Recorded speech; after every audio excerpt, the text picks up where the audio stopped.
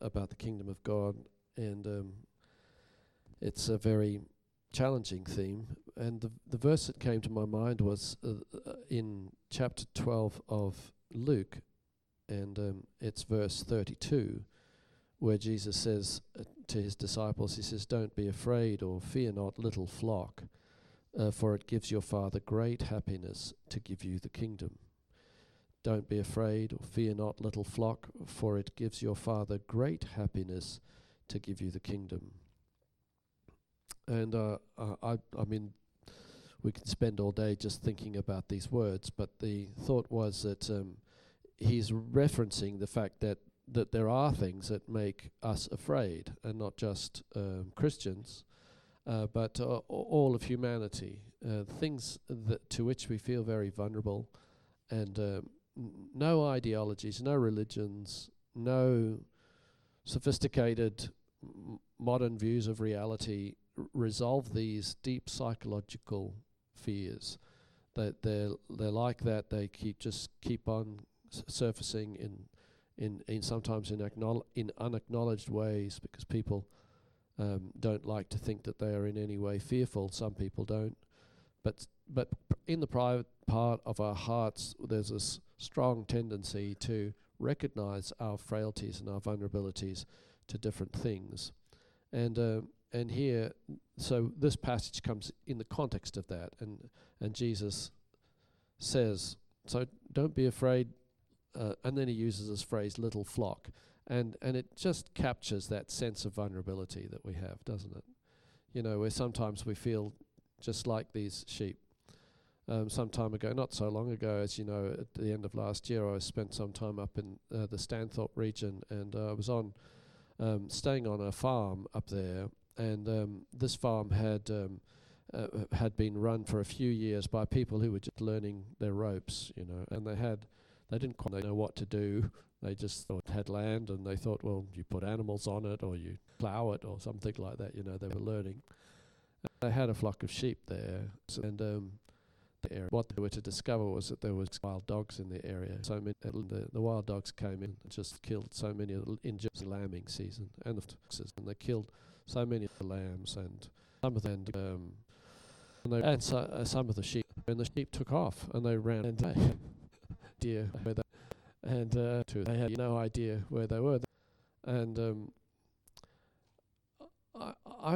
I was there, as I say, around about November, and to their surprise and mine, a few sheep came back, you know, and they were very timid to start off with. They weren't going to come around the house. They were just in the lower paddock, you know, and bit by bit they came up, and we were staying on the farm on our own, and the family were away, and the sheep came up around the buildings, and we just sort of had to learn to not frighten them in any way. So I just whistle, you know, I just whistle and sang, and didn't look at them in the eye or anything like that. They sort of settled down, and they found their way back into the sheepfold, and they brought their sheep, the little ones, in. They knew, isn't that amazing? After being away for maybe 18 months, 2 years, they found their way back in, and they were just a little flock, very nervous, you know, easily spooked type thing. So it's such a wonderful thing for me to sort of think about the way in which we kind of can be like that. We can be put by reason of the somewhat aggressive ideologies in our society today. They can put us on the back foot, you know, and we kind of feel like what we have to do is we've got to sort of live defensively, you know, like a little flock, live defensively. And the Lion of Judah becomes the guide dog of Judah.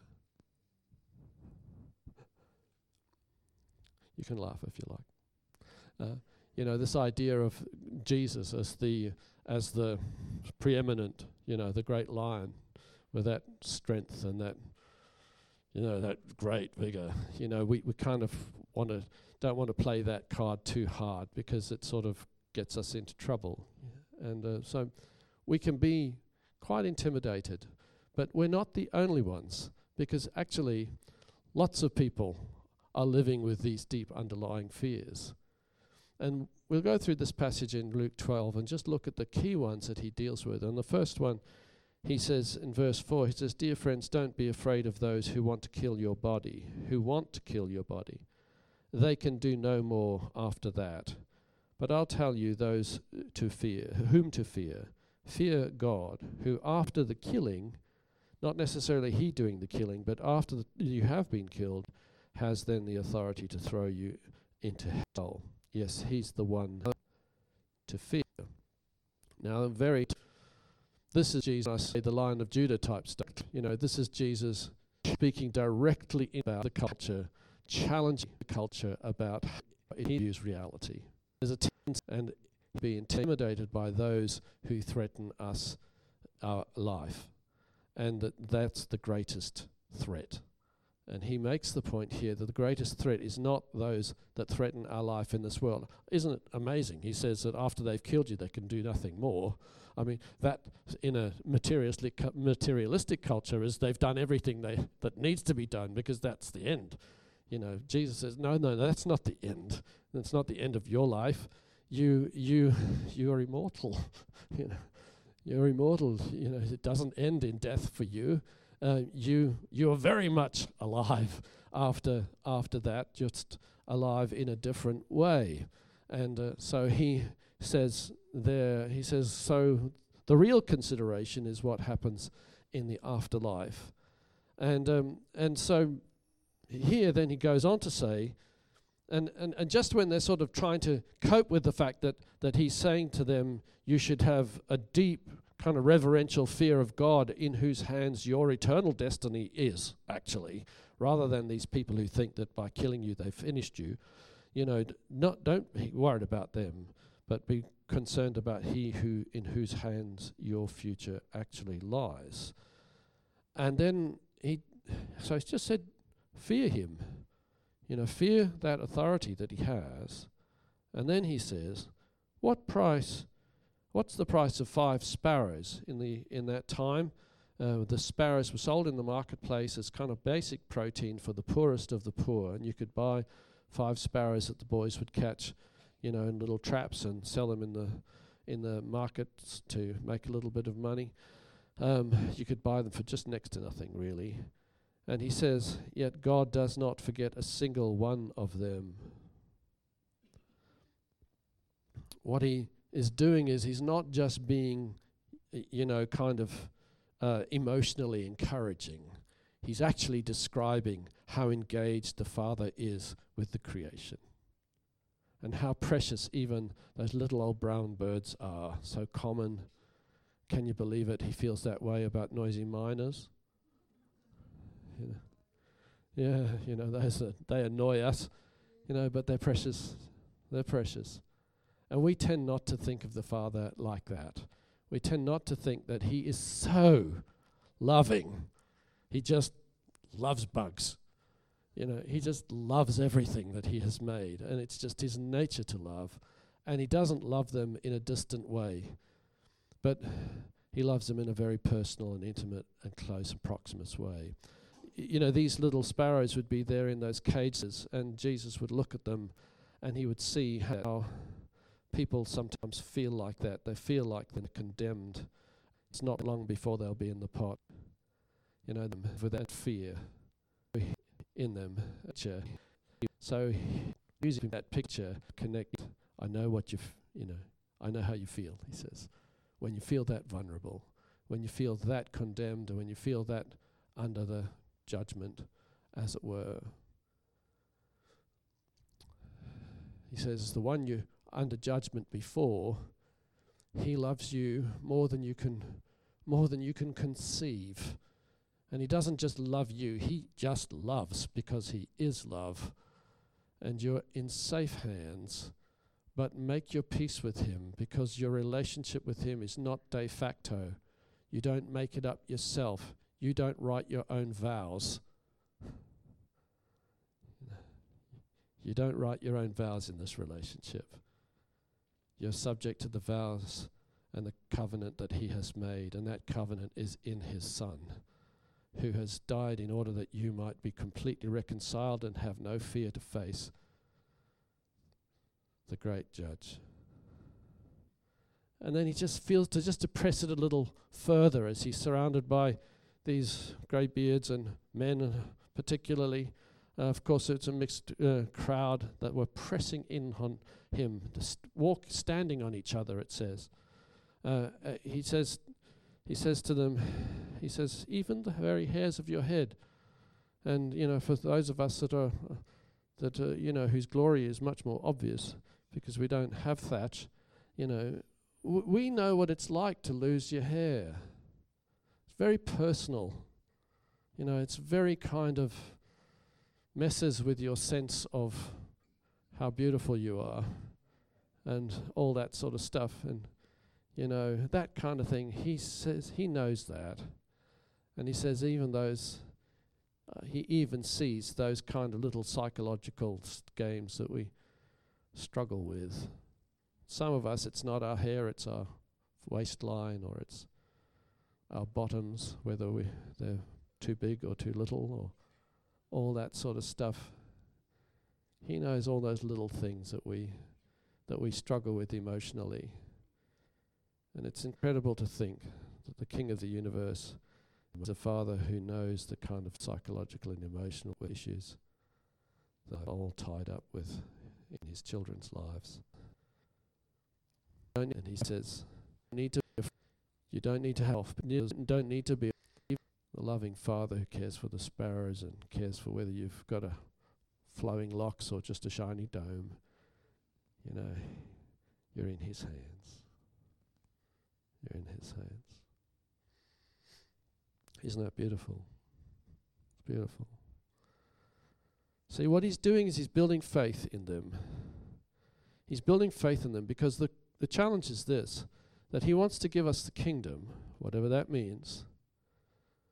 But he knows we need to be willing to receive it and not suspicious and anxious and apprehensive, because he's offering us something we've never experienced. He's taking us beyond our experience, and he wants us to be able to trust that he will give us a good thing. The next thing that he talks about here, he says in verse 11, he says, and when you're brought to trial in the synagogues and before rulers and authorities, don't worry about how to defend yourselves or what to say, for the Holy Spirit will teach you at that time what needs to be said. And this is the other great psychological fear that we have, and it is the fear of power. And the way in which we live in a world where power seems always to be unevenly distributed, concentrated in the hands of some, and so little power in the hands of many. And our culture, for instance, at the present moment is trying to redress that, and it's trying to empower people. It's one of the big words, isn't it? Empowerment, empowerment, empowerment, to try to level that all out. But it all just keeps slipping and sliding, doesn't it? And for all the efforts to empower people, this power still seems to gravitate to some people and slip away from others. And we're always just trying to kind of level the tray so that they level the playing field, as it were, to use our vernacular, in order to make sure that everybody gets a fair crack of the whip type thing. The fact is that, it just doesn't work that way in life and in all our lives, in our personal lives as well as in our political lives. We're always conscious of the fact somebody else is controlling our destiny. We don't like it. And he says, it's going to happen. This is going to happen. But don't live in fear of it, because the Father's giving you the Holy Spirit, who understands all the dynamics that you have to face in the complex power grids of life. And you don't have to have it all wrapped up and understood and downloaded. You have He who is the resurrection life power of God with you, to guide you, to enable you. So just settle. Just settle. Yeah. Isn't it wonderful? The Holy Spirit will help us. I think many of us have had those sorts of experiences. And the other one he deals with here is in verse 22. He says, and so this is interesting, and I observe how the different translations manage this, and they, it's a challenging one to manage, because it says here, then he turned to his disciples and said, that's why I tell you not to worry about everyday life, whether you have enough food to eat or enough clothes to wear. For life is more than food, and the body's more than clothing. Look at the ravens. They don't plant or harvest or store food in barns, for God feeds them, and you're far more valuable to him than any birds. Fascinating here. Fascinating. I'm the PR man in Jesus. I'm his speech writer, as it were. He never gives me anything. He always speaks off the cuff. And things. But he can get into trouble. He says the wrong things. Why does he choose more ravens? Why doesn't he choose? I don't know. Let's think of doves. Why couldn't he have said, consider the doves? These little lovely, cuddly, beautiful things. Why couldn't he even say the chickens? Why does he have to say these ravens that are identified with a kind of the dark side of with the occult even, that people are unsettled by ravens flying in. They seem to turn up at inappropriate times, as it were, when we're just on the edge of our nervous system. As it were, in flies a raven and we go, all I need now is a black cat and I'm in trouble. Or you can put it on your sandwiches for peanut butter. One of the two. The point is, this idea that he chooses this bird that is in a sense a bit of a pariah bird. Isn't it fascinating? And when you think about how the Father provides them with, he's not giving them Fruit Loops, is he? He's giving them carrion. So that's why they symbolized something that was kind of culturally unacceptable. And that's what's happening in our culture today, that, that religion is thought of as the cause of all dangers and problems in society, isn't it? Particularly Christianity. We are thought of as the carrion, as it were, increasingly. Fascinating. He just says after that, and running out of time, but he says after that, and if you can't, he says, can you, by worrying, add a moment to your life? This because common struggle with this, because literal this to your eyes. Could you add? Some of you don't need it, do you? I'm just looking at the big tall blokes, tall timber at the back there. But the point is, when what he's talking about is he's talking about the fact that psychologically sometimes we feel really small. Even big blokes can feel really small. And somehow or other they want to feel bigger than they are. One of the things about my wife's father passed away recently, Gerald Rowlands. He was a man of average height, but those people that knew him always felt he was a giant, because he carried something in the spirit. Carried something. What he's talking about here, you see, is he's talking about the fear that we have is the fear of how we are perceived and valued. How we live in a world where people seem to want to undervalue us and always put themselves up and us down type thing. And we seem very vulnerable to that. And here he's saying, your Father's across those psychological needs, that sense of self-appraisal that's often negative. Talks about the next thing, the lilies of the valley. These are these wildflowers. He says, think about the wildflowers, how beautiful they are. Will not your heavenly Father give you even even greater beauty. He's not so much talking about the external beauty. How many of us have seen truly free-spirited persons, someone who's truly physically prized, they be physically shines. There's a beauty there, isn't there? And I think, the fact is there's no ugly people, but there's an ugly spirit, isn't there? There's an ugly spirit. And when we receive the Spirit of Christ, we receive beautiful spirit. A beautiful spirit. Isn't that fantastic? We receive a beautiful spirit. He gives us a beautiful spirit, more beautiful than the lilies of the field. We don't have to be plagued by a sense of social inferiority or unacceptability or lacking sufficient beauty or sufficient significance. We don't need any of that, because the Father is addressing that in us in order that we might be more than sufficient for our life in a difficult world. And against that background, he says, so don't be afraid, little flock. It's the Father's great happiness to give you the kingdom. And when he talks about giving you the kingdom, what he's talking about in biblical sense is he's not so much talking about land and manor homes. He's talking about the fact that in the scripture, the kingdom refers firstly to the king himself, from whom the kingdom flows.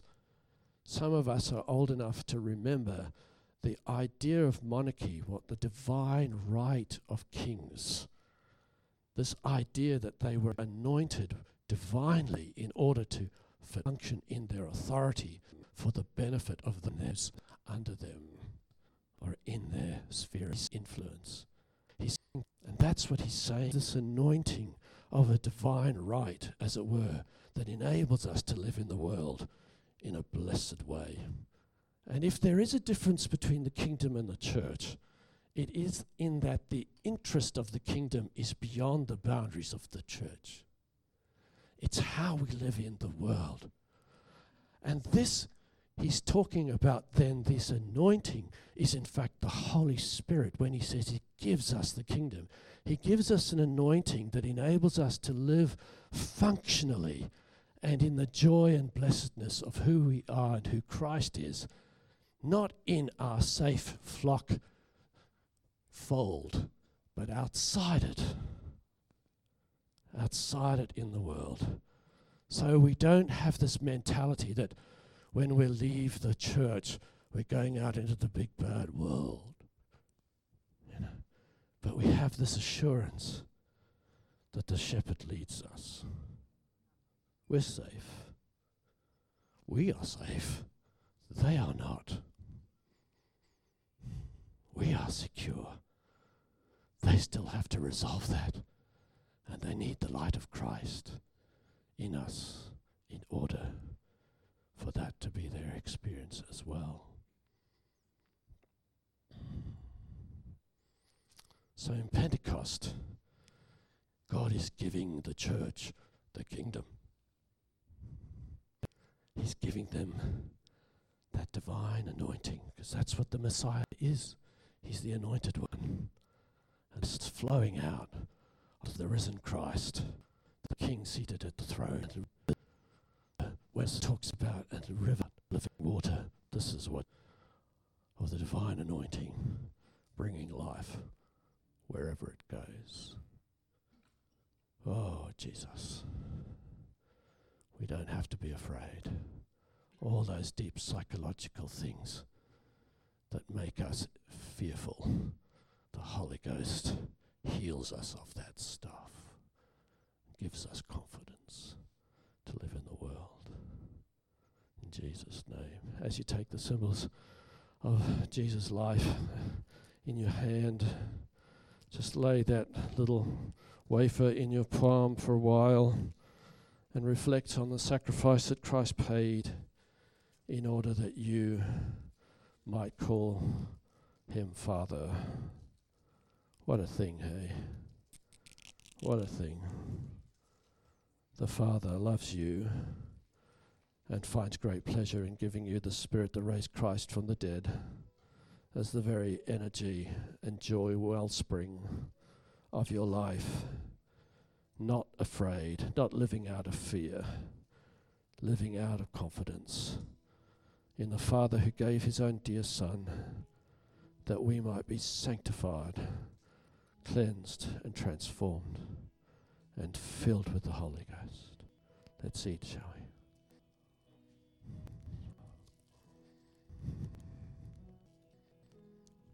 This morning, you drink the cup this morning in the covenant, in the terms that God established for the relationship between himself and us.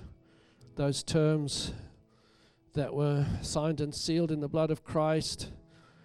The Father sets the terms. We don't have to be afraid of where he will lead us, what he will require of us.